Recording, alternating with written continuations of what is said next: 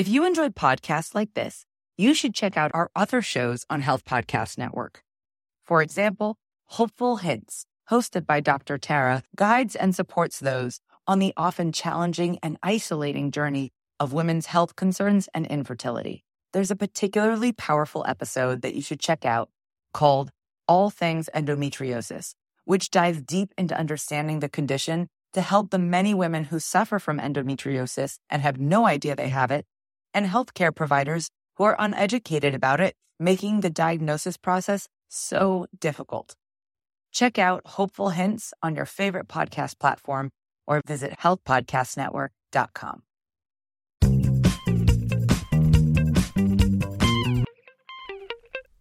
Welcome to Highway to Health. I'm Jeremy Quinby. How are you? How's your back to school going? Even if you're not back to school and don't have kids returning, I'm sure you feel the shift, the return to order. I have to admit, I've resisted the routine at many points in my life, but it's undeniable how much it actually serves me. And so that I don't have to spend so much mental energy on constructing my day. I have the framework now of my children's school days, beginnings and endings, and a lot of balls in the air in between, but it just helps to have this sort of order to things. I did have a couple weeks at the end of August, though, where my son started high school soccer practice, and I cut back my work in the afternoon so that I could take my daughter to the pool, and it was pretty blissful, I have to say. Those dog days, some warm weather, and a few last dips in the pool. But maybe it's essential to have this breakup of routine once in a while so that we can tap back into this feeling of order again. Whatever the case, I'm feeling good, though it's not hard to when it's 78 degrees and sunny. I'm heading out for a walk as soon as I finish this. I've got a great guest list coming up for the podcast for the fall next week. Dr. Michelle Renee from Northwestern Health Sciences University, College of Health Sciences, sorry. Don't forget, if you listen to Highway to Health, you can check it out on any of your devices. In case you're at work, you can pop it up on Spotify. We're on iTunes, Stitcher, and SoundCloud. Wherever you listen, though, don't forget to hit the subscribe button so you know when a new podcast posts. Also, if you'd be willing to take 30 seconds to consider just giving it a quick rating, and if you got anything nice to say, I'd really appreciate it. It really helps to get the word out there and build our community of inspired thought leaders. If you know someone like this, a thought leader of sorts, and think I should have a conversation with them on the podcast, shoot me an email and connect us. My email is jeremy@highwaytohealthpodcast.com. You can also show your leadership by contributing financially to projects like this. Many of my guests come through friends of this growing community. You can show your support for the podcast by going to our Patreon page. That's patreon.com/highway2health. Every dollar helps, and you can show your support for as little as $1 a month. My guest for today is Dr. Rosie Ward. Really excited for this conversation. The reason I do this podcast is because there are so many amazing people out there doing good work, people who care about the state of the world and are not just in it to make a buck. The Fusion 2.0 conference Rosie and Salvio Partners have created is drawing attention from some of the biggest names in the industry of wellness in the workplace, and many of them will be keynote speakers at this event in Minneapolis, November 7th through the 9th. We have a conversation about the ways of rethinking strategies for improving well-being in our workplaces, and she shares the secret sauce of their upcoming conferences. Please welcome Dr. Rosie Ward.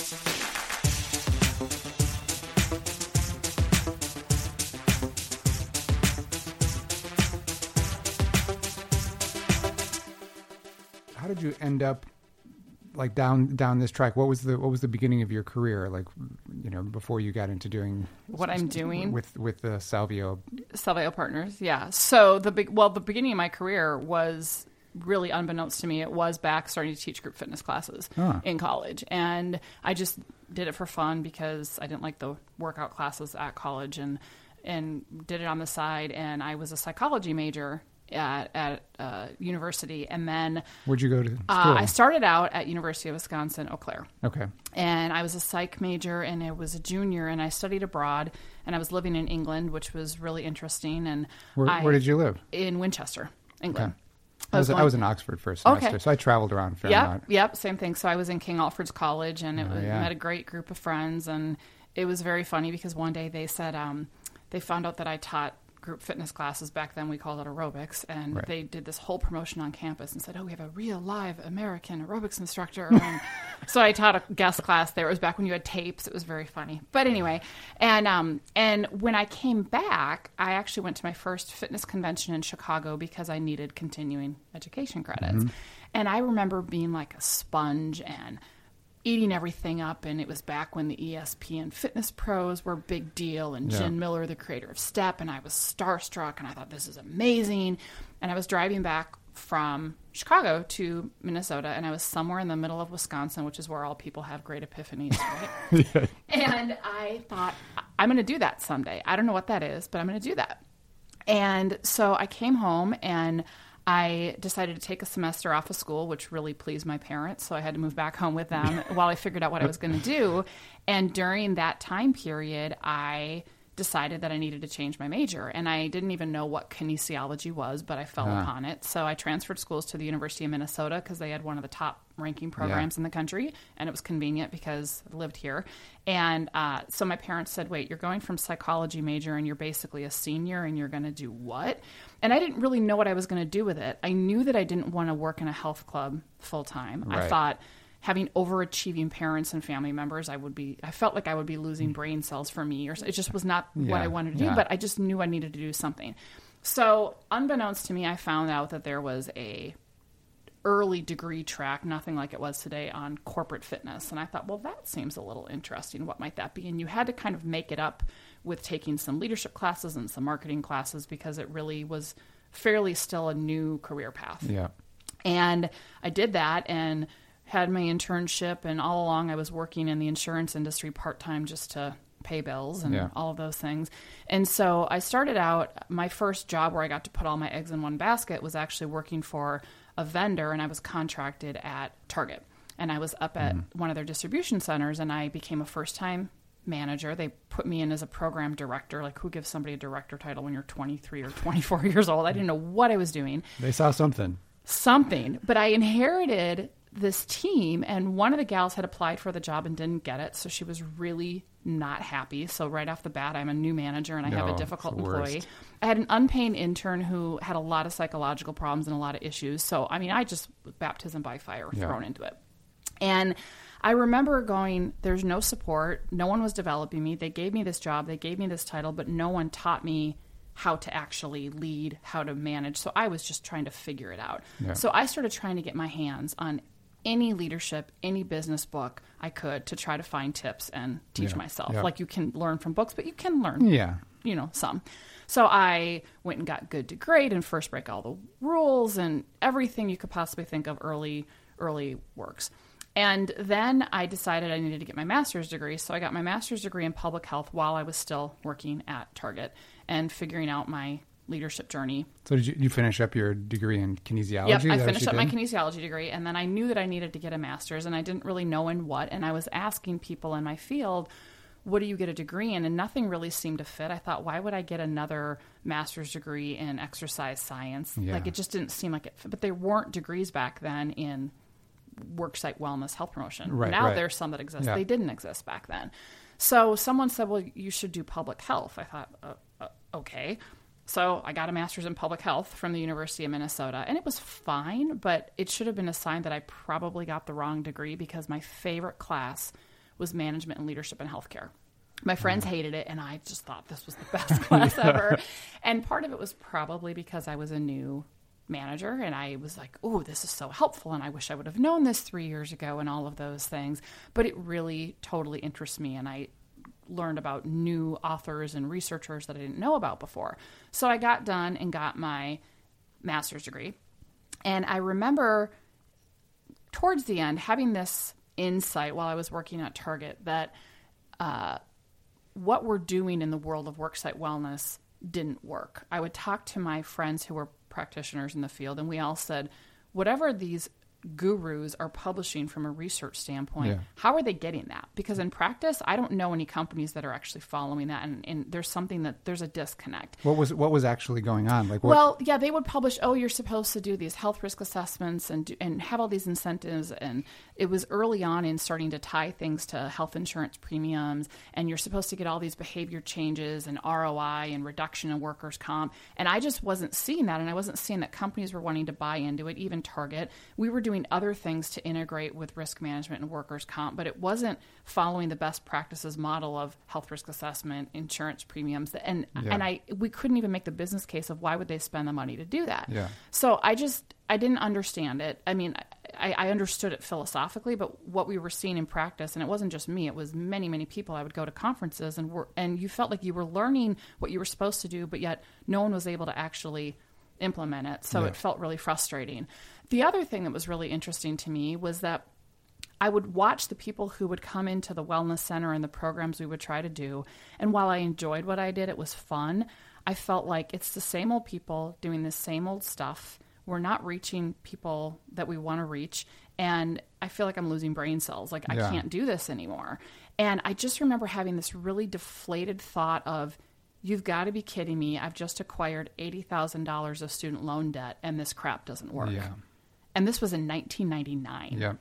I was like, oh my God, what am I going to do? My parents are going to kill me. Like, what have I done? Why did I make this decision? And so as I was looking for what my next job was, I thought, well, I did just get a degree in public health. Maybe I should go work in public health. You got a decent job title now. Right, exactly. And maybe the thought is you try to affect things on a larger level, community or policy or something, because worksite clearly wasn't going to happen. Yeah. So I took a job in public health, and I really feel that a couple things, that the universe works in really strange ways. Yeah. And I feel like you have to personally experience something sometimes before you really get it.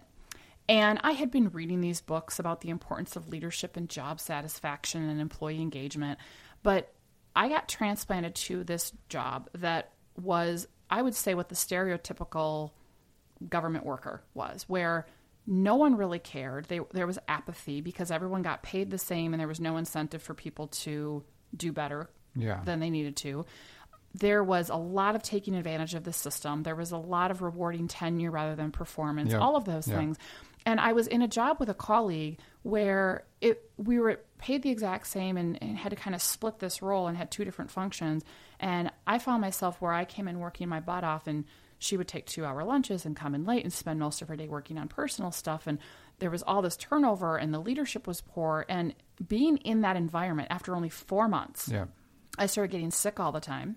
Even though I was still teaching group fitness and having some personal training clients, I started to gain weight. I think I gained probably 10 or 15 pounds over my not that long of a tenure there. I found myself watching the clock. I found myself going, if I give you 5 more minutes, I'm getting it back in comp time, which was so not me. You're right. I mean, I went from a type AAA overachiever to completely, you're not getting one more speck out of me. Yeah. My husband and I would start fighting because you'd go home and you just complain about your day and you're crabby and it takes your energy out of you. And the other kicker for me was my friends started saying, Rosie, what's wrong with you? You don't seem like you. And I thought, all of a sudden I just had this epiphany. And I thought, no wonder why what we're doing in worksite wellness doesn't work. If you can take a person who's knowledgeable and cares about this stuff and cares about her own well-being and you transplant them into this environment that is essentially toxic, it can suck the wellness out of you. Yeah. I mean, the interesting thing is, and this is a totally different field, but I hear the same kinds of things from, say, people who work in hospital settings or, similar things where, maybe it's a trickle-down effect from all sorts of things. You have patients coming in who are like, they don't really care about their health that much. So you have like maybe half a population coming in to see you every day who they want the symptom to go away, but they're not that invested. And then, you have these sort of overworked employees who get to the same point because they're not seeing any success with the people. And so you get this environment that's just like, it just feeds off each other. It's a vicious cycle. How can you heal in a place like this? You can't. Exactly. Right. And I remember having this thought that, okay, so maybe I didn't just waste all this money on these 2 degrees, but I think our field is broken and I think it's off course. And I thought, okay, are you really going to do this, Rosie? Because you're still now mid-upper 20s. And are you really going to take on the good old white boys that basically the establishment of the wellness industry? Yeah. And I thought, yeah, I am. So I thought, well, if I'm going to do this, then I need to come at it from a different perspective, and I need to broaden my horizons. And so I started looking at, I need another degree. That was a fun conversation to have back at the time with my husband, and when we were, we're fine now, but right. And so as I was looking for degree programs, I eventually fell upon a PhD program in organization and management. So I thought I needed to get completely out of this myopic box of health behavior change theories, health behavior. Yeah. Not that there's anything wrong with it, but if you're trying to impact change in a workplace, I felt like you were speaking two different languages. Yeah. That the health and wellness people are not speaking the same language as business leaders, as the operation strategy. And how can you be on the same page if you're just talking over each other? So I thought, I'm going to challenge myself, and I'm going to try to look at this from a different lens. And I'm really glad I did, although it was funny. I felt like the odd, fitness wellness person in this degree with VPs of HR from Boeing and all this stuff. Yeah. And I thought, okay, who doesn't belong here? The square peg in the wrong hole. Yeah. But I thought I need to learn this. And so, but maybe that's exactly why you need to be there. Because I've been the same square peg. Yeah, right. I think it's kind of the story of my life. I tend to have this, be the salmon swimming upstream, whatever. And that seems to be my place in this world, if you will. And so when I was doing that degree program, I really tried to tailor all of my coursework as much as I could on looking at a couple things. So one, got really, really interested in workplace and organizational culture and what it meant and how you measured it and what do we know about it.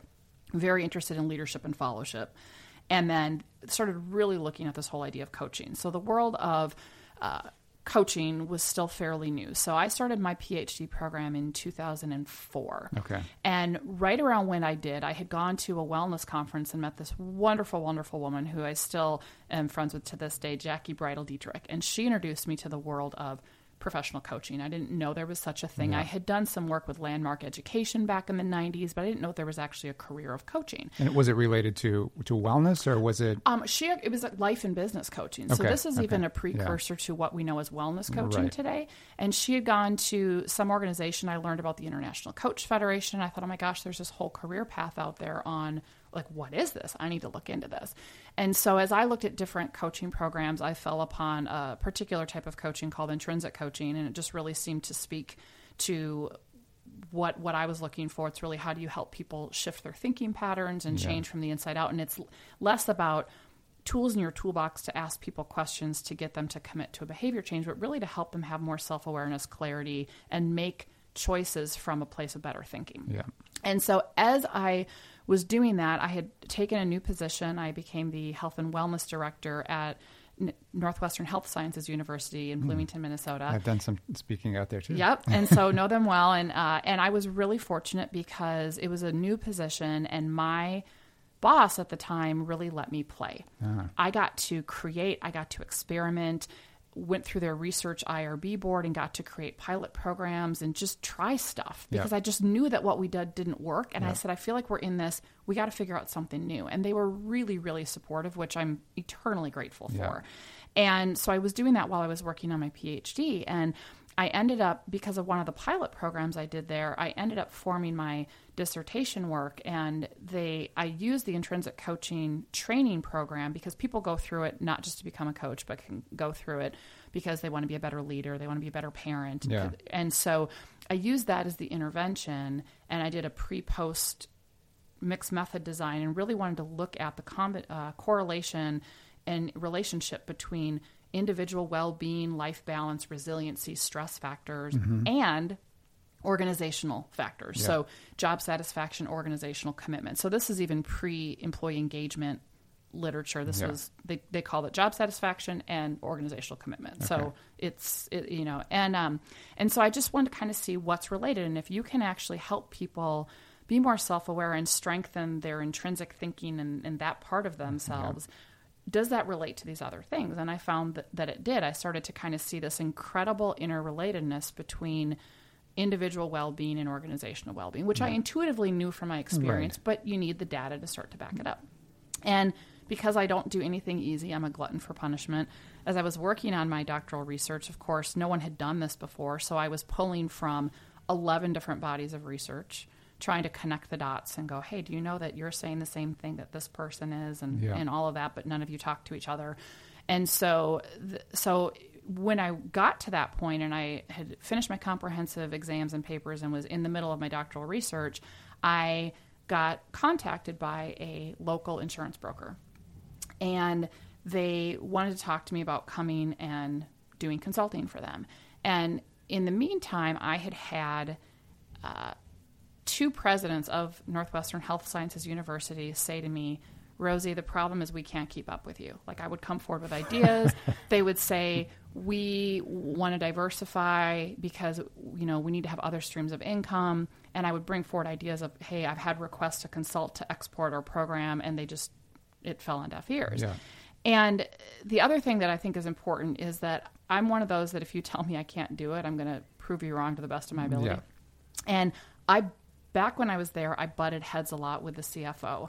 We had very different philosophies of what my role should be. Luckily, I didn't report to him. Yeah. But he thought my role was all about getting employees to use their clinics more. Mm-hmm. And I was like, yeah, no, that's not really what employee wellness and well-being is. And one day we got in such a disagreement that I don't know if he had a temper tantrum or what, but he decided to freeze my budget and said, you don't get to do anything until we get alignment on what your vision is. And I had been there 3 years or 4 years at that point. So I got really mad. I went to my office. I had my nice little Zen fountain, and I shut my door, and I was like, well, screw you. And I'm going to prove you wrong. And I just started going, if I was going to go out on my own, what would I do? Yeah. Well, it's a good place to start sometimes. It is. Because that's the true place. Yeah, right? You get mad or someone. Yeah. And so I remember we'd created a website there, so I knew enough about looking up website domains and looking up trademarks and whatnot. And anyway, I fell upon Salveo. And Salveo is the Latin word that means to be well or in good health. Yeah. And there was one company out there that was a pet food company. So I thought, okay, well, if I can't be Salveo alone, what would it be? And I thought, when you coach somebody, it's a partnership. When you consult, it's a partnership. And I thought I wanted about partners. And so this was back in 2006. Okay. So I bought the web domain, did all the stuff, and I started writing copy and just started purging on paper. And I thought, well, what are the three things that I mainly do? I coach, consult, and speak. And I really wasn't sure what the business model was other than I remember I met my husband for dinner and I said, look what I did today, honey. And he's like, what? I go, I don't really know what's going to happen with this, but he can piss off. He froze my budget. But he was probably happy that you weren't going to school again. Well, like no more degrees, right? So then I was like, well, what am I going to do with this? And then I thought, okay, I just got another degree. We didn't have all this savings where I could just take off. So I thought, okay, how am I going to do this? And I thought, well, maybe I can just kind of test the waters and do this on the side, like take PTO and just see what happens. Yeah. So that's the world that I sat in for actually quite a long time. Yeah. A very, very, very low risk way of trying to see what the market is. Because again, this is still fairly new. So in the world of insurance brokers, that's in the last 10 years where I would say a lot of the growth has come for worksite wellness practitioners, where those were jobs that didn't even exist. But I had a really good friend who I'm still friends with today named Allie, who worked for a competing broker in town. And I was asking her about this company, and she said, I think you're going to be able to go and really make it what you want. And I think this could be a great opportunity for you. And I thought, okay.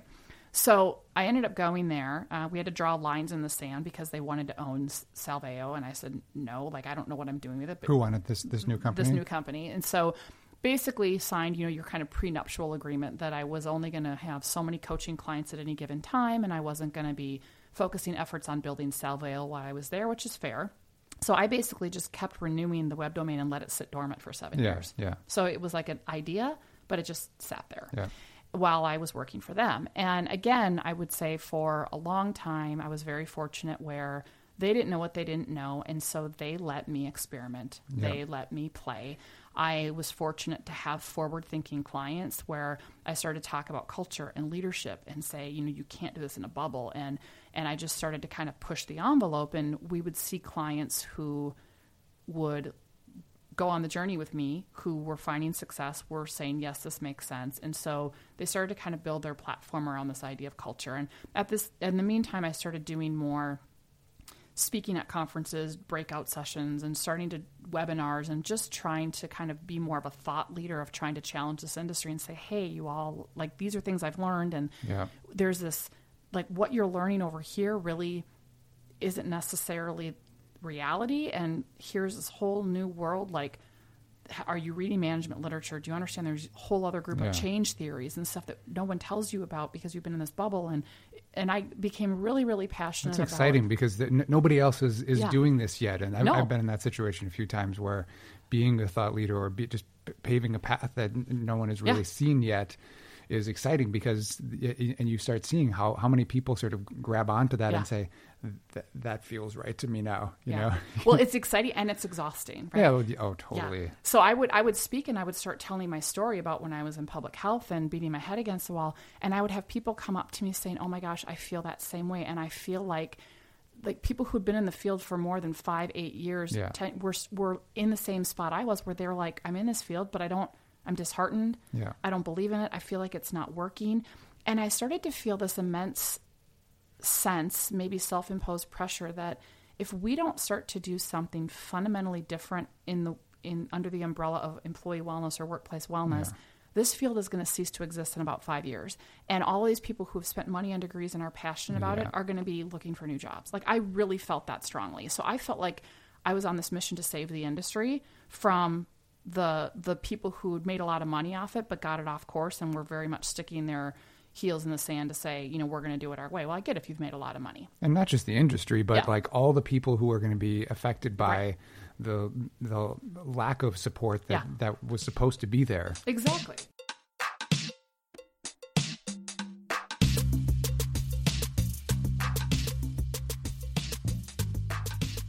So what was really interesting is then, while I was at this insurance broker, I had my son, and he had a lot of health problems and a lot of different issues, and he's fine now. But I remember while I was on maternity leave, my boss came to me and said, well, they've decided to become part of this new national firm, because they were a regional broker. And it was totally fine, because it was great. It was a great culture. They were bought into this vision of, you know, culture and integration of employee well-being and organizational health and those types of things. The other thing was that it made it really, really easy when I was doing work on the side, because I would just take paid time off. And if I was going to another state, it wasn't a conflict of interest because they didn't work in those markets. Yeah. Well, now they were going to be part of this national firm. So now the lines are getting blurred a little bit. And being part of the national firm, insurance salespeople know how to sell products. They don't necessarily know how to sell consulting services. Yeah. And there was a physician at one of the southern state branches that became part of this company who had a lot of sizzle, and there was not a lot of clout behind, or not a lot of substance behind it, but a lot of sizzle, and it made it easy for the salespeople to sell. And so they started going about 10 to 15 years backwards with wellness, old school disease management, all of this stuff. And I was literally having practice leaders and people from throughout the country calling me up saying, Rosie, help. Like, we feel like this guy is being shoved down our throat. We feel like our roles are being, they're strategizing at the benefits level, and they're not including the subject matter experts. Yeah. And I mean, they were crying out for help. So I would go to my CEO and I would say, hey, like, because he kept saying, oh, you could be the regional practice leader. And I was like, how can I help these people? And he said, well, you could go out and do site visits or something, as long as they pay for your travel. But here's what he said to me that still rings true to me, that I've proved wrong today. But he said, Rosie, here's the problem with your model.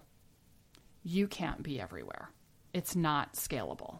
And I looked at him and I said, you're right. The model is scalable when you develop others to do this. And there are people crying out to develop it, and we could do this. And I would love to help develop them. Yeah. Like, build a community of people who can actually do things better. Yeah. I thought this is a way to change the industry. Well, they didn't, because they wanted to have access, well, then we're not going to have access to you. And it was just this like pulling my arms. And I just thought, this is the most ridiculous thing I've ever seen. So you have that going on. You have that I was working a gajillion hours a week. Yeah. I mean, a ridiculous amount. And I was burned out, and I just thought, this is bad. Then something happened, and I think it's because I challenged the establishment. that all of a sudden my boss turned on me, and I went from being his golden child to shit on the bottom of his shoe. Yeah. And I remember going in and being sick to my stomach, and any day I would see his light on, I go, oh crap. And I kid you not, I got put on a performance improvement plan for the first time in my life because I wasn't participating in daily stretching. I was like, I'm on billable hours and you want me, like, they were grasping. So I contacted attorneys, and I was trying to find out, like, what are my options? Because, like, this is so ridiculous. Like, they read the performance improvement plan and went, what? And I'm like, I'm clearly being pushed out the door, but I want to know, like, can I try to argue for, like, if they get to me first? It was a bad game of chicken. Yeah. So I was like, I have to get out of here. And I had a 2-year non-compete. So you're like, what am I going to do for 2 years? Because, anything, maybe it wouldn't have been able to hold up in court, but it was, you couldn't talk to any. It's still scary. You got to figure out your own livelihood in that situation. Exactly. And so while this was going on, I had been talking to my now business partner, John Robeson, and we had been talking about writing a book. And he had written a book back in 2004, and I had become familiar with his work when I first went to Northwestern Health Sciences University. And as we were talking about the work I was doing, the work he was doing, and blending it and really just giving people more. Because as I would speak, people would say, I want more. So I would start doing 2-day pre-conferences, which I hate because it's like fire hose of information. What is pre-conference? Pre-conference is like you do these full-day workshops that are leading up to a regular conference to go in intensive on a topic. Gotcha. And while I felt like I was helping people and giving them information, and looking back, it's not how adults learn, and principles of adult learning, you don't retain and whatever. But I met a lot of great people, and I felt like I was trying to help my industry and help my colleagues. And we would do those, and people would say, I still want more, I want more. And I thought, what if we write a book and basically give away the secret sauce? There's not a secret sauce, but just give away, like, what I've learned in here. And, for my colleagues who were saying, Rosie, help us, I thought, well, this is a way to do it, because I knew I was. And by getting it out there, you're starting to kind of like build the community of thought. Yeah. Yeah. And that's exactly what it was. And so we started writing the book. And in the meantime, I'm desperately applying for pretty much any job just to get me the hell away from this company. Right. And, I found myself going home and I'd be crying. And then my son, who was now 3, was starting to act out at preschool. And I was like, you just start to see how much this, I just became even that much more impassioned about this is why workplaces need to change, because this is what it does to people. And not that many people get out the way that you did, because it's just, where else are they going to go? They don't have that sort of risk. Exactly. Entrepreneurial spirit. Exactly. Well, and even so, like, you need something. And what's interesting is Jeffrey Pfeffer put out a book earlier this year called Dying for a Paycheck, and it talks about how toxic workplaces are literally killing people, and that they're now the 5th leading cause of death, and the stress and everything. And I'm like, I've lived through it. And intuitively, if you've ever lived through it, you get it. So here we are, and I'm trying to find a job and trying to say, any day am I going to be fired? And we just bought a house. I'm like, oh my gosh, we're going to lose the house. It was a very, very stressful time. And I ended up taking a job with a company called Fairview Physician Associates. They're a network of independent providers, and it was an opportunity to come in and overhaul a health coaching program they had, plus do some development with physicians and their well-being, and to do some culture work. So it was really, it was nice because it didn't conflict with anything I was doing with Salveo Partners. Yeah. And it was a really, really good culture. It was a nice place to land while I was working off my non-compete and figuring out what was next. Yeah. And I got to learn a lot and meet some great people. And again, I really think that the universe works in mysterious ways, because about a month after my non-compete expired, they said, we're going to close your coaching program. And I thought, well, isn't that convenient? But they gave us an 8-month notice, which is unheard of, because they wanted us to finish coaching all the people we had gotten in, and it was like a 6-month program. So some of us were being laid off, some were going to be redirected and whatnot. And so my boss at the time said, this actually might be a really good blessing for you and a launching pad. And she was like, I will be completely supportive, whatever time you need. And so I basically, as clients whittle down, I got to collect full-time director salary and put pedal to the metal to try to reestablish and grow Salveo Partners.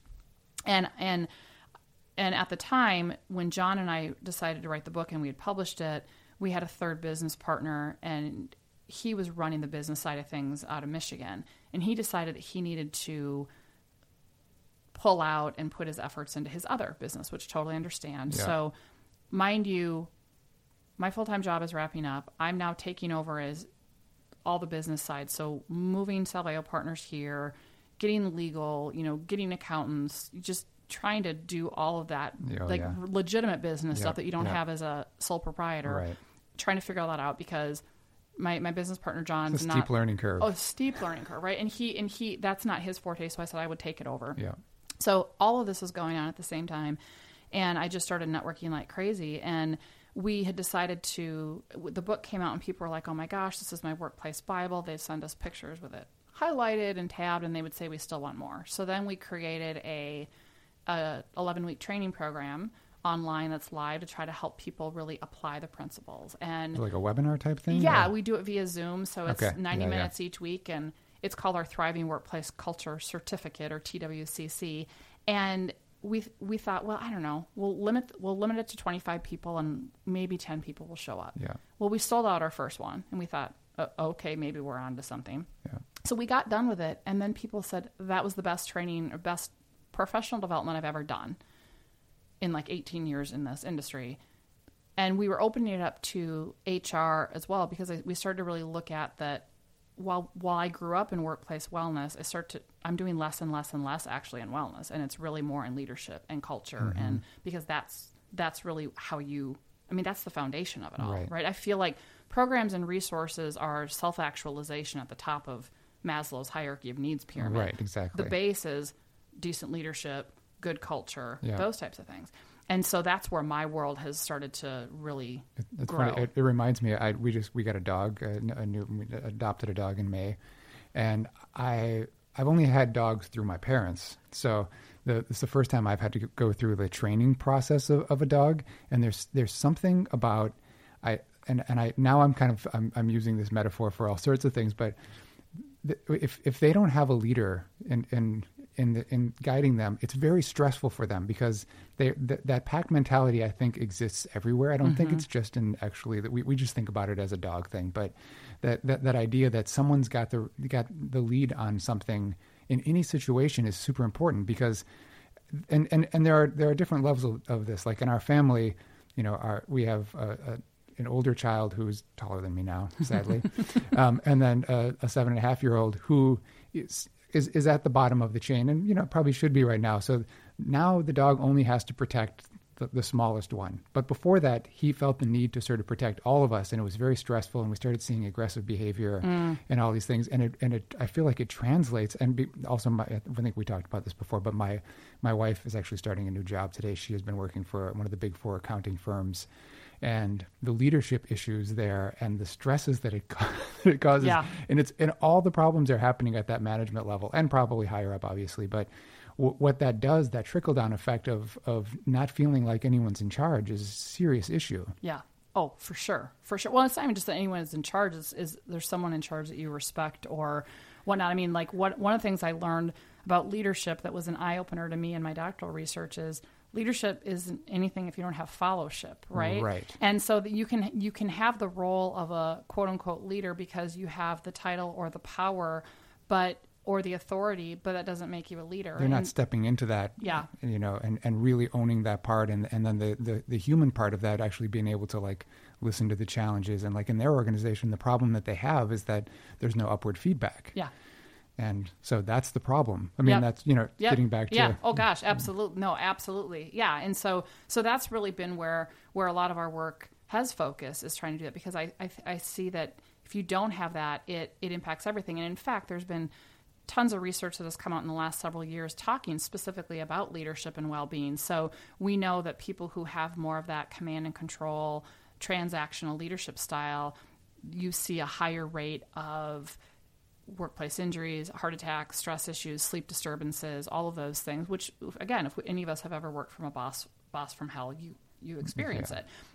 But there's also great research to talk about the correlation between, if you have more of that servant leadership or transformational leadership, it actually boosts and enhances well-being. So I think for people who work in the niche of employee wellness or well-being, and they're not seeing that they have a critical role as part of leadership development efforts, there's hugely missed opportunities. And for people who are more traditional about leadership development, I feel like they are missing opportunities if they're not partnering with or looking at the well-being aspects, because it's huge in that regard. And so when we look at kind of the work that we are doing and how it's morphed, I feel really blessed that everything has kind of been organic. I mean, the book was because of speaking engagements, and the training was because of the book. And then even we got done with the training, and people would say, that was great, but I feel like I want more. So we're really big on building community and supporting each other to make change rather than, there's a lot of work to be done, and a lot of people, could have opportunities to do it. So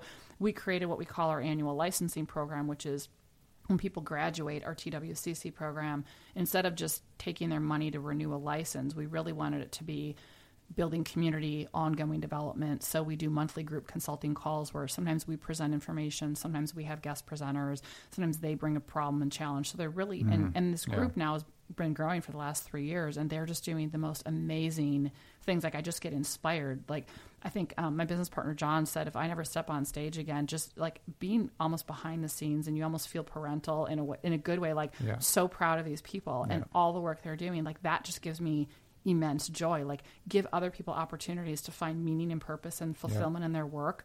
That like just is beyond amazing. And so we have that whole piece going on. And what's and then from the consulting standpoint, going back to the leadership thing, I've had these really profound insights, I would say, over the last 2 years with the work that I've been doing. And that is this, that you always hear about you have to have buy-in from the top, and how do you make the business case? And then it's all this old hierarchical push stuff down to the organization. Yeah. And I agree to a point, but what I have seen, going back to how do you define leadership, is that Danielle Harlan wrote a book called The New Alpha, and she has a great definition of leadership.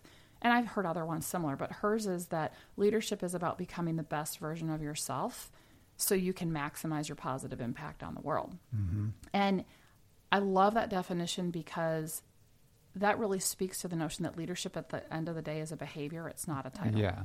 And that you can develop anybody to show up as a leader. And when we think about all the data that's come out from Deloitte and others in the last couple of years, that our traditional way of defining and developing leaders is too slow, too outdated for our fast-paced, changing world. When you look at what millennials are demanding, when you look at the new demand for companies to be socially responsible and have a meaning and purpose, and what the millennials and Gen Z are looking for in work, it's a different ballgame than it was a few years ago.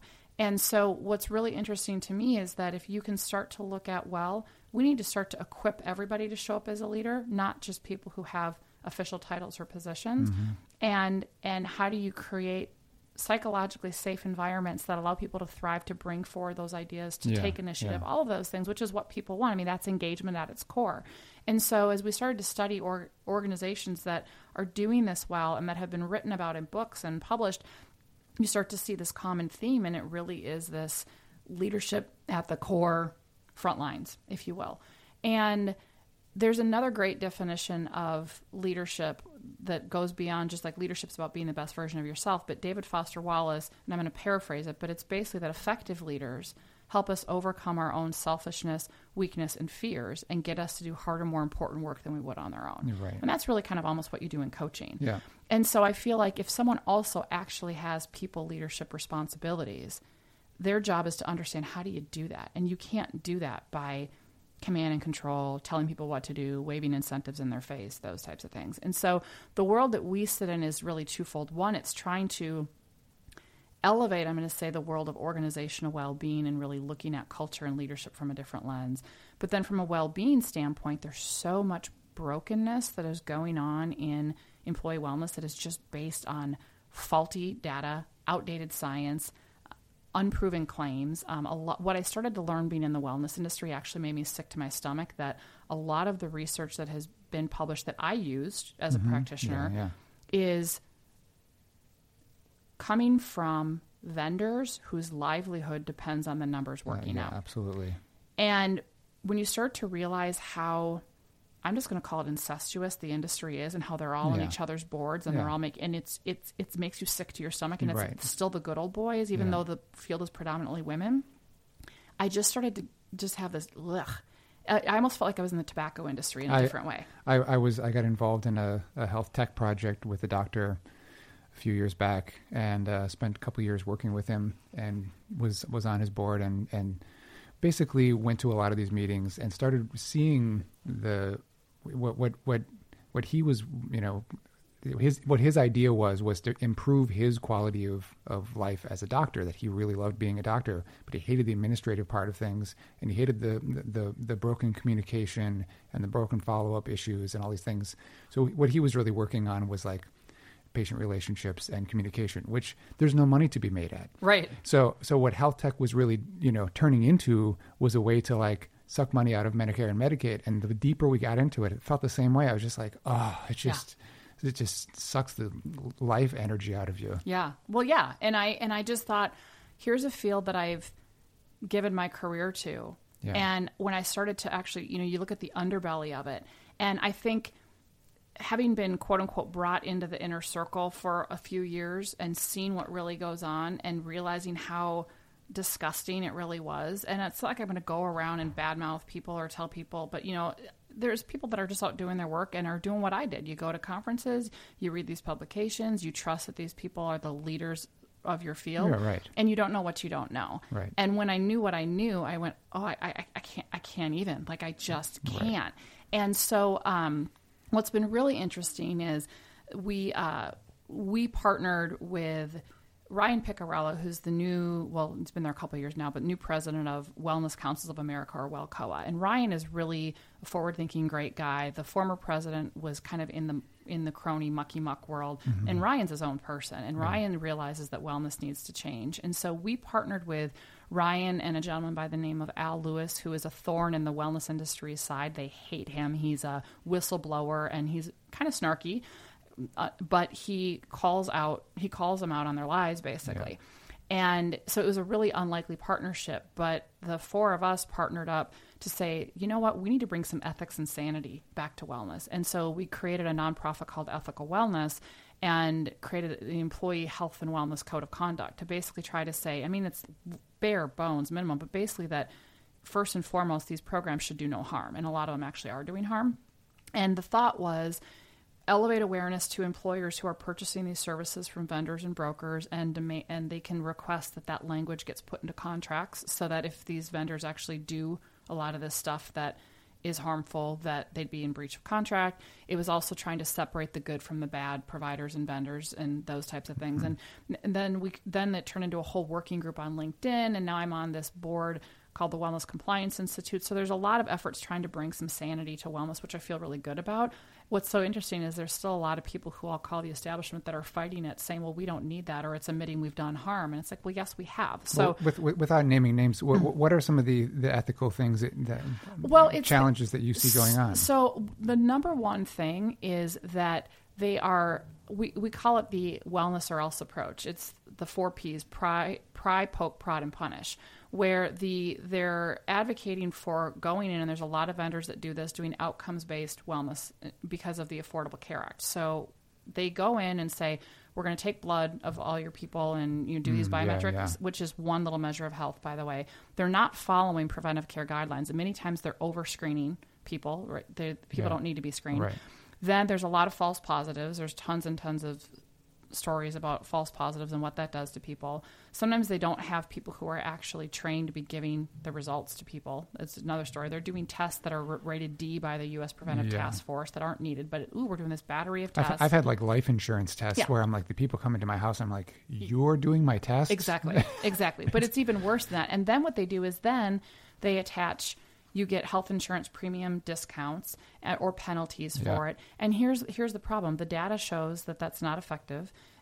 You're paying for compliance. There's all these stories about because they'll run these challenges. So if you're not going to meet your body mass index requirement, which don't even get me started because that's a faulty metric anyway, then you have to do these programs. Well, the alternative programs have sent people with disordered eating and eating disorders into a tailspin. I mean, there's just all kinds of stuff. So they're they're doing things that are not founded in good science, that aren't following preventive care guidelines, costing a lot of money. Usually what they're doing is they're cost shifting to the people they assume aren't going to participate, so the 10 or 15%, Right. and they're shouldering all the costs. So you're basically penalizing the people who can least afford to do it. Right. They also, when they do their study designs and try to claim ROI, it's faulty study designs. They're usually comparing participants to non-participants, which is an invalid study design. I mean, the list just kind of goes on and on and on, and they're not counting in the incentives and the cost of the program, so there's false claims of ROI. There's just a ton of stuff that is going on. And so Can you explain ROI for anyone listening? Yeah, so it's the return on investment. Okay. So, like, I think that in a lot of areas of business, you probably can calculate a return on investment. So let's say you're going to do a marketing initiative and you have a way of tracking how many people click on this link. Right, exactly. But when it comes to human behavior and there's all these confounding factors, you can't say that this in a bubble caused this. And that's Right. really what ROI Okay. is. It's claiming causality, and you can't. So that, and if you look at the data out there, when you started to actually look at people like the Rand Corporation and third-party researchers who are not part of the industry who start to evaluate these programs, you start to see they actually don't have a return on investment. Many times they're negative. So it's just this clashing of, we've basically touted this as it's effective. The other thing is that the whole design of attaching health insurance premiums to health behaviors in these outcomes-based programs was because of the wellness provisions that were in the Affordable Care Act that were largely based on Safeway's claims of their program design and saving, which turned out to be completely made up. Right. So you've just got this spiral of stuff on made-up data, bad data, faulty research design, not following preventive care guidelines, unintended consequences of the intervention, doing interventions that actually are harmful to people. So the code of conduct is bare bones of, like, we're not going to harm people, that we're going to disclose how we're evaluating our programs, that we're not going to be using invalid metrics like participant versus non-participant. I mean, it's pretty low bar, right?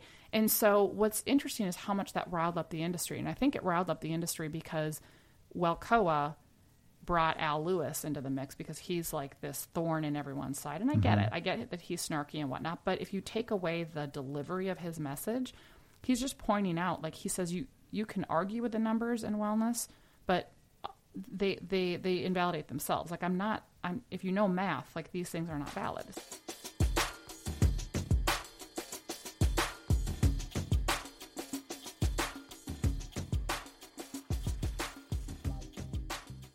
So did you deal with any of this in your book in terms of, like, our book. Can you share any secret sauce? A couple things. Yeah. So, our book. So, one of the things we're really big on, if we're going to talk about what doesn't work, you got to talk about what to right. do That's instead. what I'm. Yeah. Yep. And so, the whole first half of our first book, because we're working on our second right now, but the whole first half actually goes into the science, and we talk about paradigms, and we talk about looking at the mechanistic worldview and looking at neuroscience and really understanding. We firmly believe if you're going to challenge paradigms, you've got to be rooted in sound science. Because when you're salmon swimming upstream, you don't have a leg to stand on if you're just saying things for kicks. You got to be like, this is what the research tells us. And so then what we get into is we really say, okay, so from a wellness standpoint, we use this analogy that building a thriving culture at work is similar to building a structurally sound and an aesthetically pleasing house.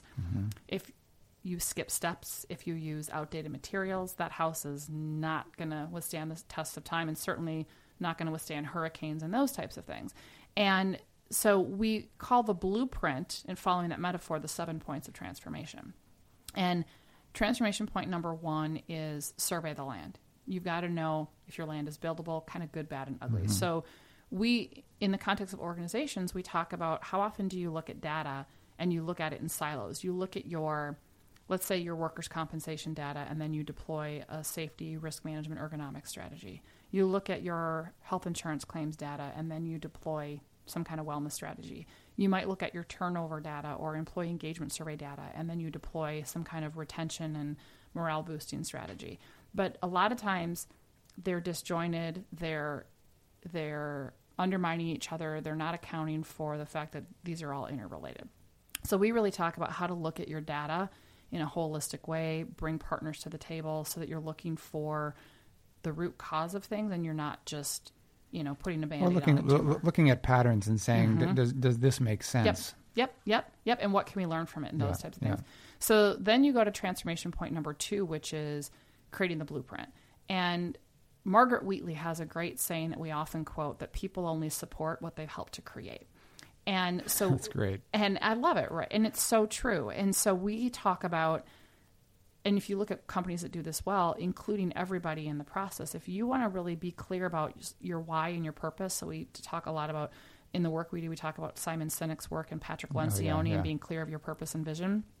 And that you include employees in that process to clarify your why and purpose and look at where do you want to go and all of those types of things and how are we going to get there. It shouldn't be this elite group that goes off with an overpaid consultant for a weekend and comes back and pushes the plan down.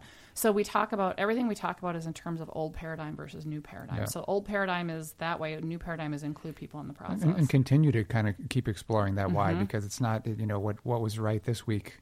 And this is one of the things that happens on the podcast a lot, is you get into saying, like, what is how do you define health? Yeah. And you can come up with a totally different answer for that week to week, month to month. And so you have to kind of keep digging into it, because there's always something, layers behind what you thought was all the truth. Yeah. Well, it's funny because we talk about health in terms of being able to thrive despite the hand you've been dealt. Like that somebody can have a chronic disease and still actually be completely thriving. Totally. It's not this linear continuum where there's some false state of optimum and then death and disease and disability and all those things.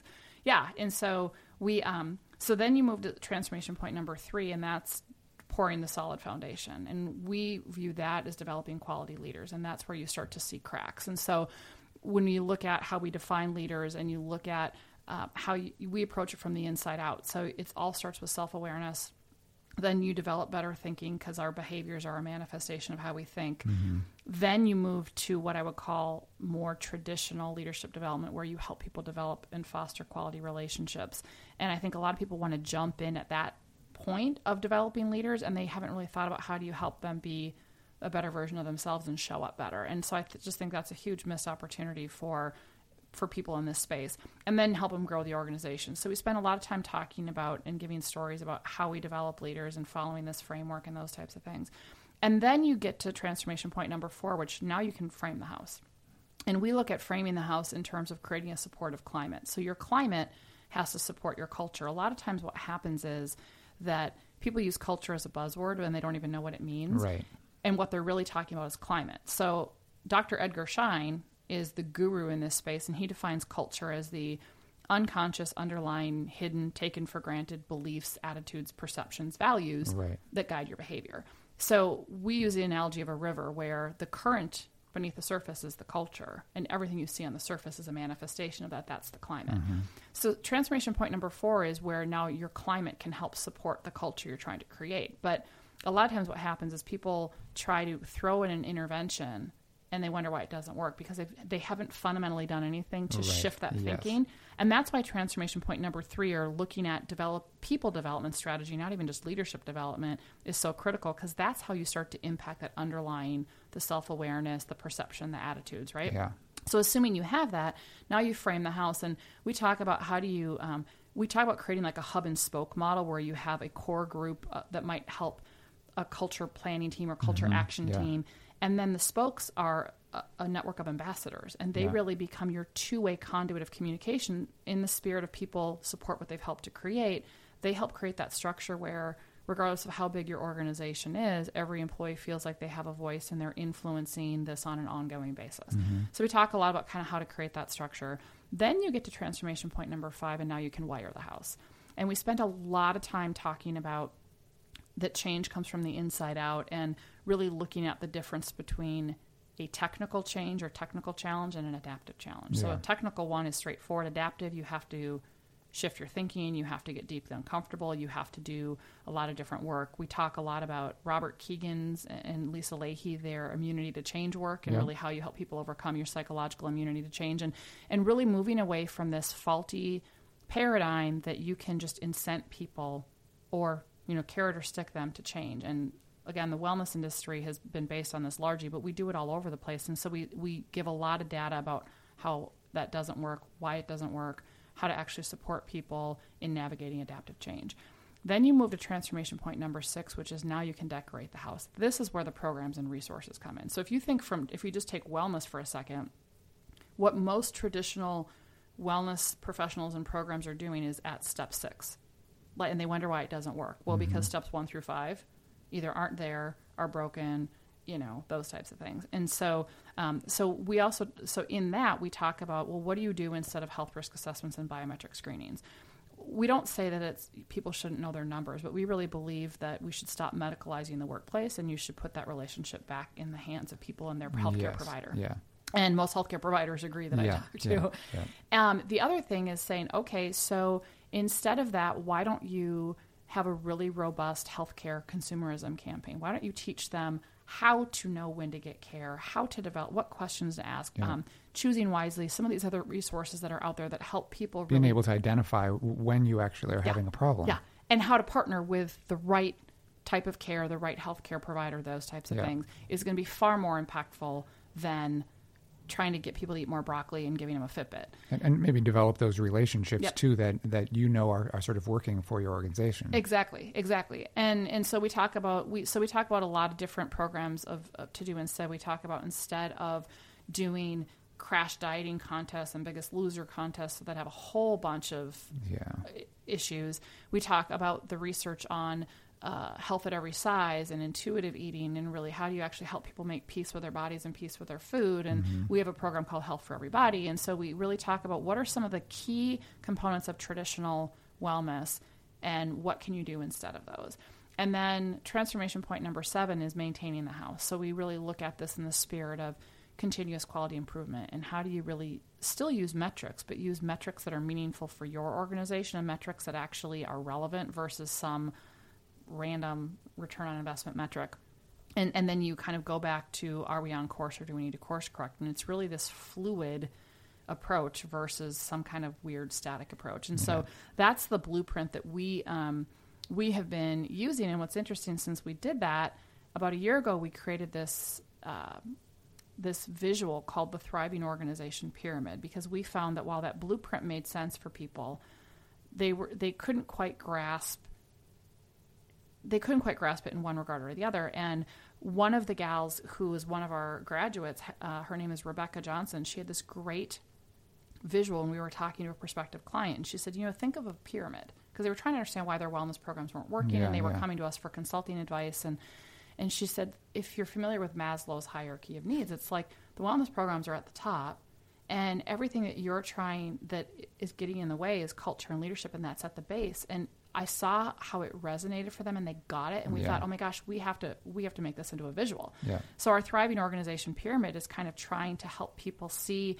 where do you start? If the base of your pyramid is great, awesome, then move further up, and where can you, and if your base is faulty, like forget putting in standing workstations and a walking challenge, and you got bigger issues now. And you could, I would imagine that, let's say each of those points of the pyramid are sort of a tier. You probably need to spend that much time, whatever that width is. I bet it equates to that you have to spend more time at the bottom actually on development, and then less as you go up. Oh, absolutely. Because if the stronger the base is, it's almost like the stuff kind of naturally starts to fall into place by the time you get to the top. And the top is self-actualization. So you want to have programs and resources, but who cares if you have a boss who treats you like crap and you don't have meaningful work and you're burnt out and all of the above. But we're become such a culture of fast trackers. It's like, I know I can get there faster than this. Oh yeah, we want. There's got to be an elevator straight up the middle of this pyramid, right? Yeah, I can just bypass. Well, yeah, and I mean, God loved being human. The human condition is so funny. Yeah, and so we just we've been using that, and what we've been hearing from people is that's such a useful tool for them to have the conversation with people, to say like either where do we need to start or why isn't it working, and which has just been great. I mean, I feel like we're kind of utopia in that we're trying to change the world, but our why and our purpose at Salveo Partners is to rehumanize the workplace so that people can bring their best selves to work and home each day. Yeah. And so everything we do is in the spirit of, can we give people free tools and resources? Can we train people? Can we build community? Because you don't rehumanize workplaces with one person. I mean, you need a community of people who are equipped to be able to go and say, I can challenge the status quo. I can bring new thinking. I can bring up-to-date data, and I'm not going to be swayed by people who are comfortable with the status quo or want a quick fix. And so if you're familiar with the Blue Zones project, the one of the underlying things that I think they kind of get into with every culture that they go to is that, and these are for anyone who hasn't heard about this. It's a study of these points in the world where they have the highest number of centenarians or people over a certain age. Yep. And it's almost all about community and support from the community. And if you don't have that, your health outcome goes down, basically. Mm-hmm. Yeah, it's connect and it's purpose, right? They have purpose and they have purpose. Connectedness. Yes. Yeah, and amongst other things. But it's fascinating, and I think that we have lost that human connectedness at work. We've lost that in the spirit of, what people are looking for, and as we're growing businesses. And it's just what's really interesting to me is, I remember when we first put our book out it was the end of 2014, beginning of 2015. And my business partner, John, said to me, man, we should have written this book a long time ago. And I said, the world wasn't ready for it. Yeah. But and why I said that's our first book is we're in the middle of writing our second book. And it is so interesting. We said just in the last 2 to 3 years, it's like there's been a tipping point. And there's been so much more research that has come out, whether it's Jeffrey Pfeffer's book or Deloitte talking about that it's kind of like enough. Like people have had it with these toxic work sites, saying that it's not about having more programs. It's about having effective leadership and creating environments that don't hurt people in the first place, don't harm them. And that's what Jeffrey Pfeffer's research came to the conclusion. We've learned about amazing companies like Bob Chapman and Barry Wehmiller and the growing movement with conscious capitalism and these organizations that really believe that business can be profitable but be a force for good in the world and not hurt people and actually care for their people. And that it's counterintuitive because they big time take care of their people and the environment and everything that goes with it, but yet they're more profitable than their counterparts. And there's this growing angst, I'm going to say, with the future majority workforce, with the millennials, and even you're seeing with Gen Zs that they want to be a part of something. They want to be, they don't want to just collect a paycheck. They want to be, you're seeing a lot of entrepreneurial ventures where they'll live at home longer because they don't want to just go and take the paycheck and say, forget it. A sense of purpose too. Yep. And what you're hearing is that there's, in the world of HR, a lot of people are struggling with recruiting and retaining the millennials in particular. And what they're finding is that if they can recruit them, they're losing them within 12 months because they don't have the patience for, if I am promised that this is this great workplace and I get there and I realize reality is not what I promised, I don't have the patience for it to turn around. I'm going to go find it somewhere else. And so there's, like I said, I just feel like there's been this tipping point where people have had it and I think in a good way. And so I feel like there's more conversation and more support and more things emerging where people are talking about bringing humanity back to work and connection and things that were, they were fluffy, but they weren't serious business discussions. I'm going to say even 3 or 4 years ago, there was a small minority. And I feel like every day it's growing and it's growing and it's growing. It's the lip service has been paid for a while. It's the same as I'm in an integrative health field, which is also like it's been a huge term being thrown around for the last 5 years. But the reality, and I've gotten myself into a lot of situations where I think, oh, this is going to be a great relationship. I have this integrative. It's not happening. It's happening in silos, and it's a start, but there actually needs to be real collaboration and sort of some unification to this process. Yeah. Oh, for sure. Well, and so speaking of collaboration, because I know one of the things we wanted to talk about is this whole Fusion 2.0 conference. Yeah. So with Celeo Partners, we call our approach to rehumanizing the workplace the Fusion, and it's really the inextricable interconnectedness of organizational well-being factors and employee well-being factors. And Fusion 2.0 came about because as we were speaking at conferences, mainly wellness, but HR, leadership, you name it, I started to just get really frustrated. And what I mean by that is you would see the same old people presenting on the same stuff. In wellness, it was, let's have another breakout session on wearable devices at work. And just like, oh my gosh, please.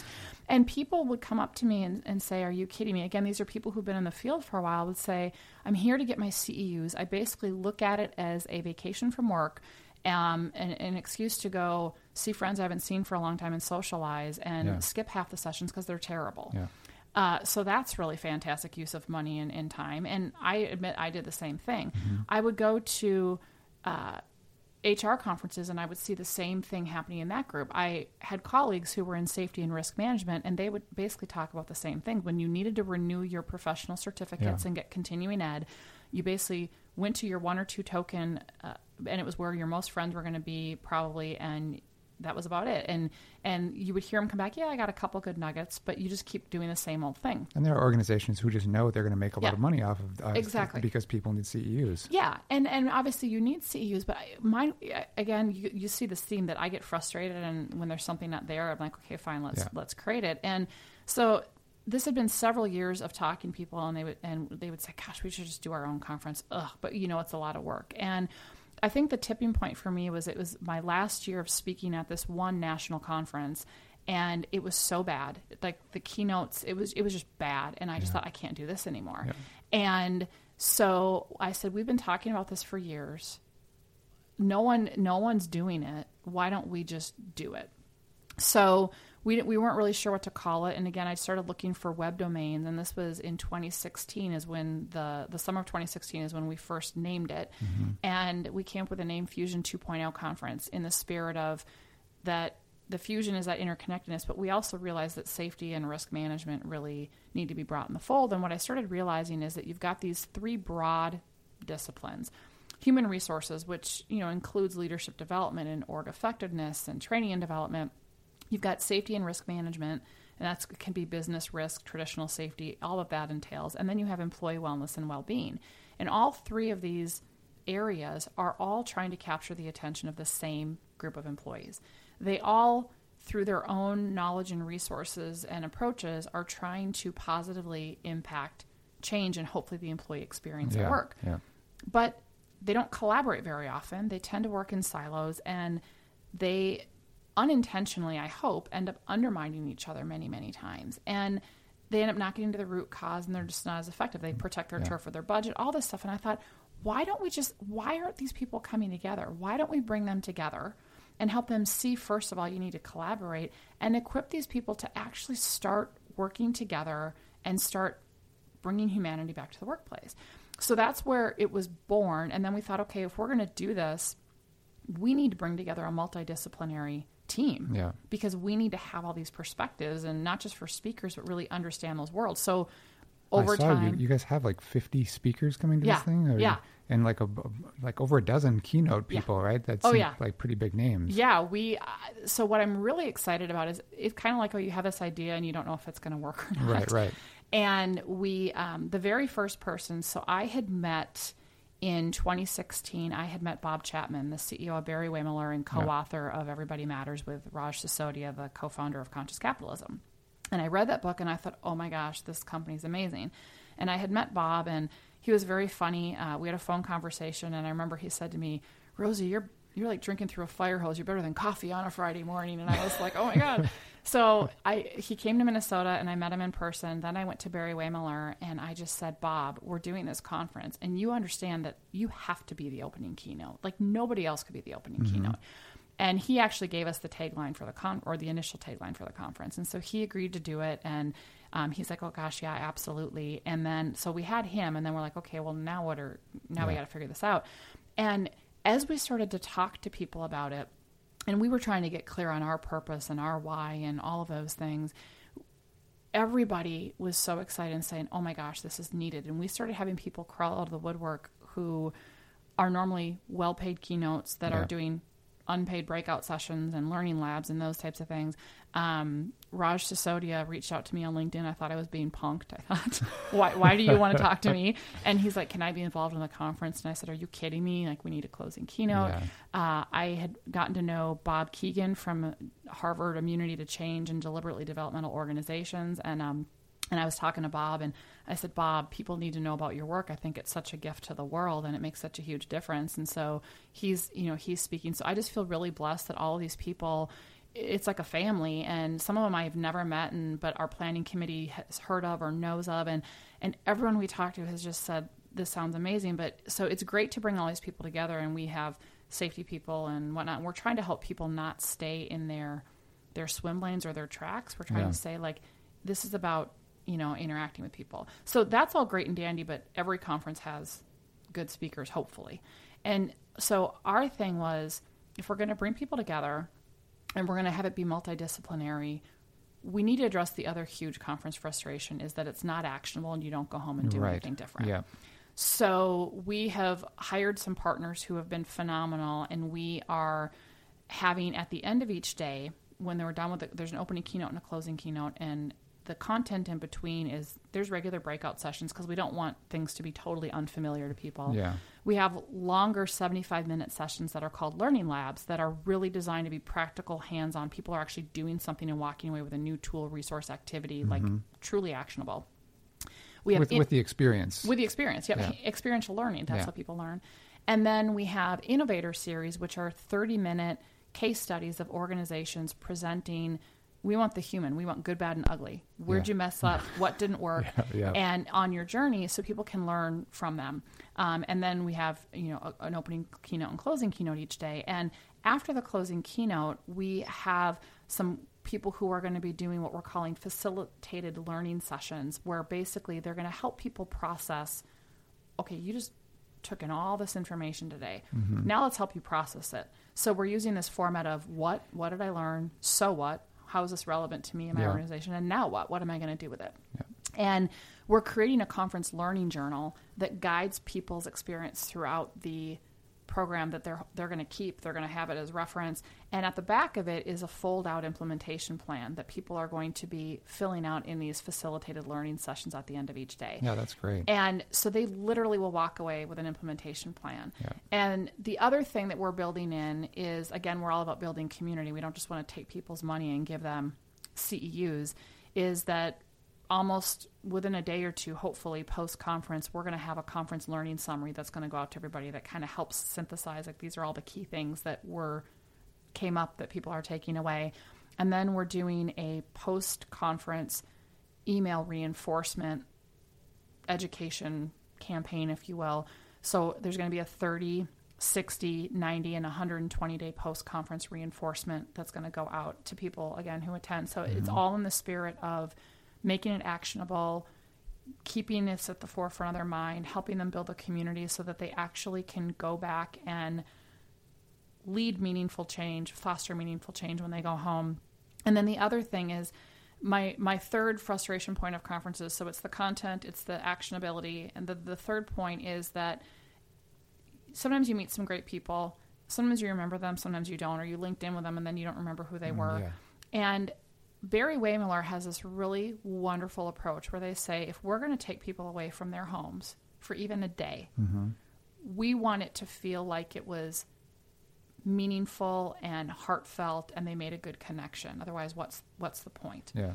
And so we're taking a cue from them, and at every meal and at various groupings throughout the conference are going to be very intentional, thoughtful, purposeful networking cards. So instead of just saying, hey, who you are, where are you from, they're going to be questions for people to answer to really spark more higher level connecting conversations, purposeful networking cards, as well as to help them synthesize what they're learning throughout the day. And so so those are kind of the key things that we're doing to try to address all the frustrations that we have experienced at a variety of conferences, and we're just so excited about. Now we're just getting the word out more about it, but everybody we talk to and everyone that's come forward to be involved, I couldn't ask for a better lineup or partners or anybody to be involved for especially the very first one. And that's the amazing thing. It's this is just the beginning of this, and the fact that nobody has stepped forward and sort of taken this on in this way before is pretty exciting. I think it's exciting, and it's freaky. I'm not going to lie. Yeah, I'm sure because we have all the risk. Salveo Partners. We're obviously helping to plan it, and we're huge sponsor. We're putting a lot of our own company's money into this. Yeah. So we have all the risk on our shoulders. Yeah. But so in that regards, it's a little freaky. But sometimes you just got to go, we believe in this. And everybody, there's just so much energy around this that we're just hoping that it continues to grow, and we're looking at this to hopefully be an annual event. And yeah, it's pretty exciting. Well, being the family member of somebody who's been through this like horrible workplace environment, I can tell you that it's not just about the workers. Like every year for us, there are these like almost guaranteed peaks and valleys of like busy periods, and then recovery from them, and then the next thing, and then the drama of the challenges of the poor communication skills and all these things, let alone all the things that you guys are sort of addressing, which are like all the foundational leadership things that aren't being addressed that are part of that. And like I do think all these wellness pieces are just like, they're just Band-Aids on top of all these problems at the moment. Oh, they totally are. And I love that when we talk about bring your best self to work and best self home, you bring up a really important point about the people who are at home, because I can also tell you, and my husband can probably attest, when I was going through my stuff with a previous employer, and I watched what it even did to my 3-year-old son and how he was showing up at daycare.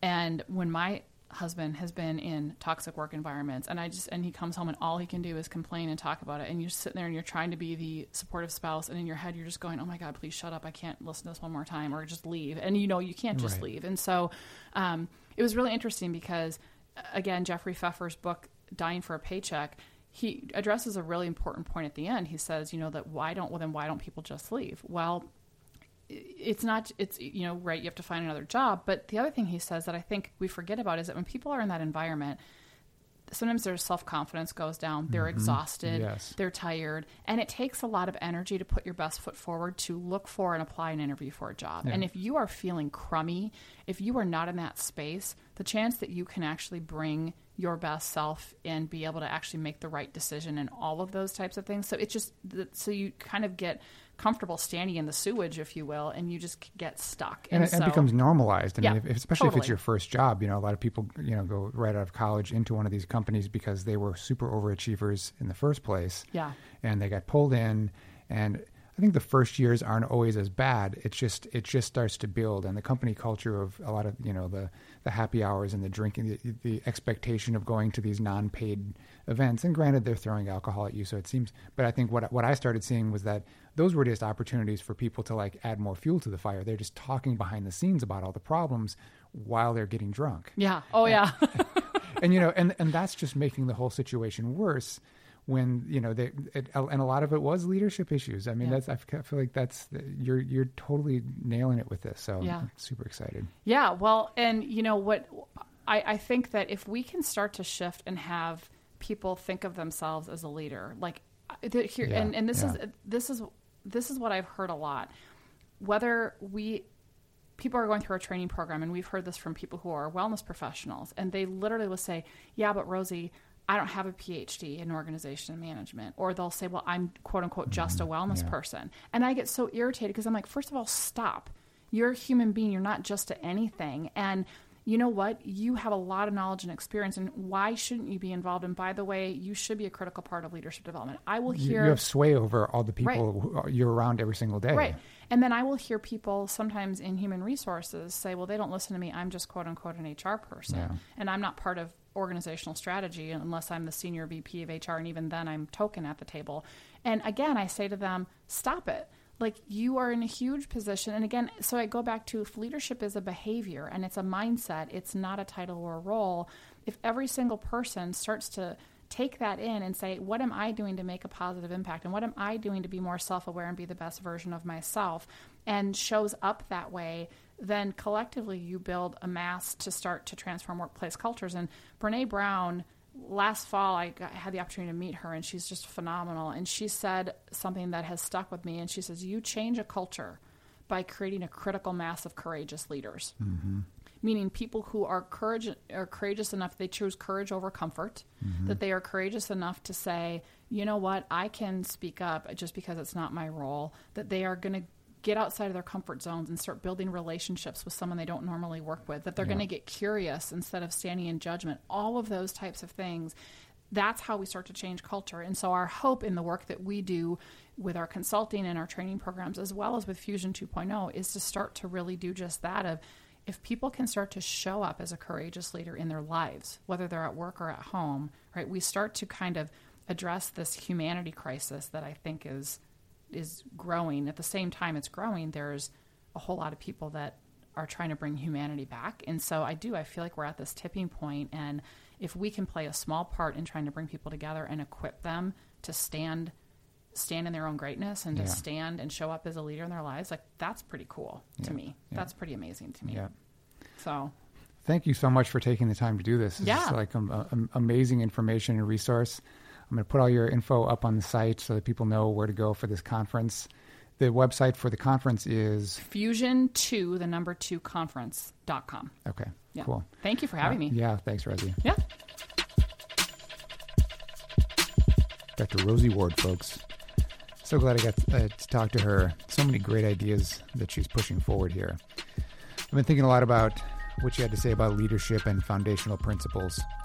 I see so clearly the link between strong leadership and wellness. And also, I think it's crucial that we find our own leadership role. About 6 months into doing this podcast, I started to realize that by pushing myself out into the podcast community around health and sustainable practices, I myself had taken a leadership role. And I published my first podcast on SoundCloud, a free service that I'm still posting episodes on today. By the time I had the nerve to get it out there to a bigger community, I had nearly 3,000 listens and about 150 regular listeners. And now I have listeners from about 30 countries, and I've started getting feedback from listeners telling me that they are actually learning things from this podcast, which is, all I can really ask for. And like Rosie, there was this organic process that I realized afterwards, that I had pulled together my writing skills, my music and sound editing skills, and my business experience all in one place. And like she talked about, you don't have to have a PhD. You just have to have your experience. You can be a leader in whatever way you can find. If you like what Rosie had to say and are curious to learn more, you might want to check out the Fusion 2.0 conference coming to Minneapolis, November 7th through the 9th. Go to fusion2conference.com. Check out their lineup of keynote and guest speakers. If you like the content produced here on Highway to Health, I'm pretty sure you're going to like what Rosie and Salvio Partners have put together here. As she explained, it's more than just inspiration. They want to see real change happen in the workplace and in our culture in general. And they've set it up with constructive breakout sessions, so you'll have some practical, actionable takeaways to start making the changes you'd like to see and create meaning in your work and life. It's also a great way to find people and help build a supportive community around yourself. Register soon, though, because spots are going to fill up. And if your business wants to send 5 or more people, there is discounted pricing for the event. Rosie also told me off mic that they are looking to bring this conference next year to other cities. So if you like what you had to hear here, you can go to their contact page or their website and let them know you'd be interested in having them come to your place. Thanks again to Rosie for taking the time to share her insights on the subject, and let me know what you thought of this topic and conversation. You can email me at jeremy@highwaytohealthpodcast.com. Thanks for listening. Be good to yourself, be kind to each other, and take care of your planet. Be well, my friends.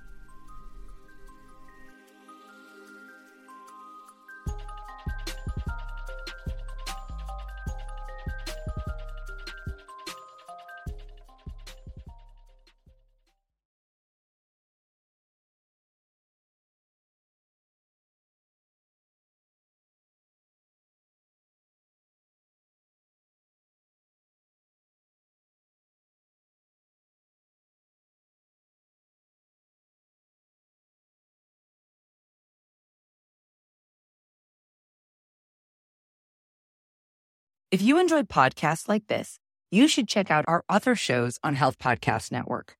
For example, Hopeful Hints, hosted by Dr. Tara, guides and supports those on the often challenging and isolating journey of women's health concerns and infertility. There's a particularly powerful episode that you should check out called All Things Endometriosis, which dives deep into understanding the condition to help the many women who suffer from endometriosis and have no idea they have it, and healthcare providers who are uneducated about it, making the diagnosis process so difficult. Check out Hopeful Hints on your favorite podcast platform or visit healthpodcastnetwork.com.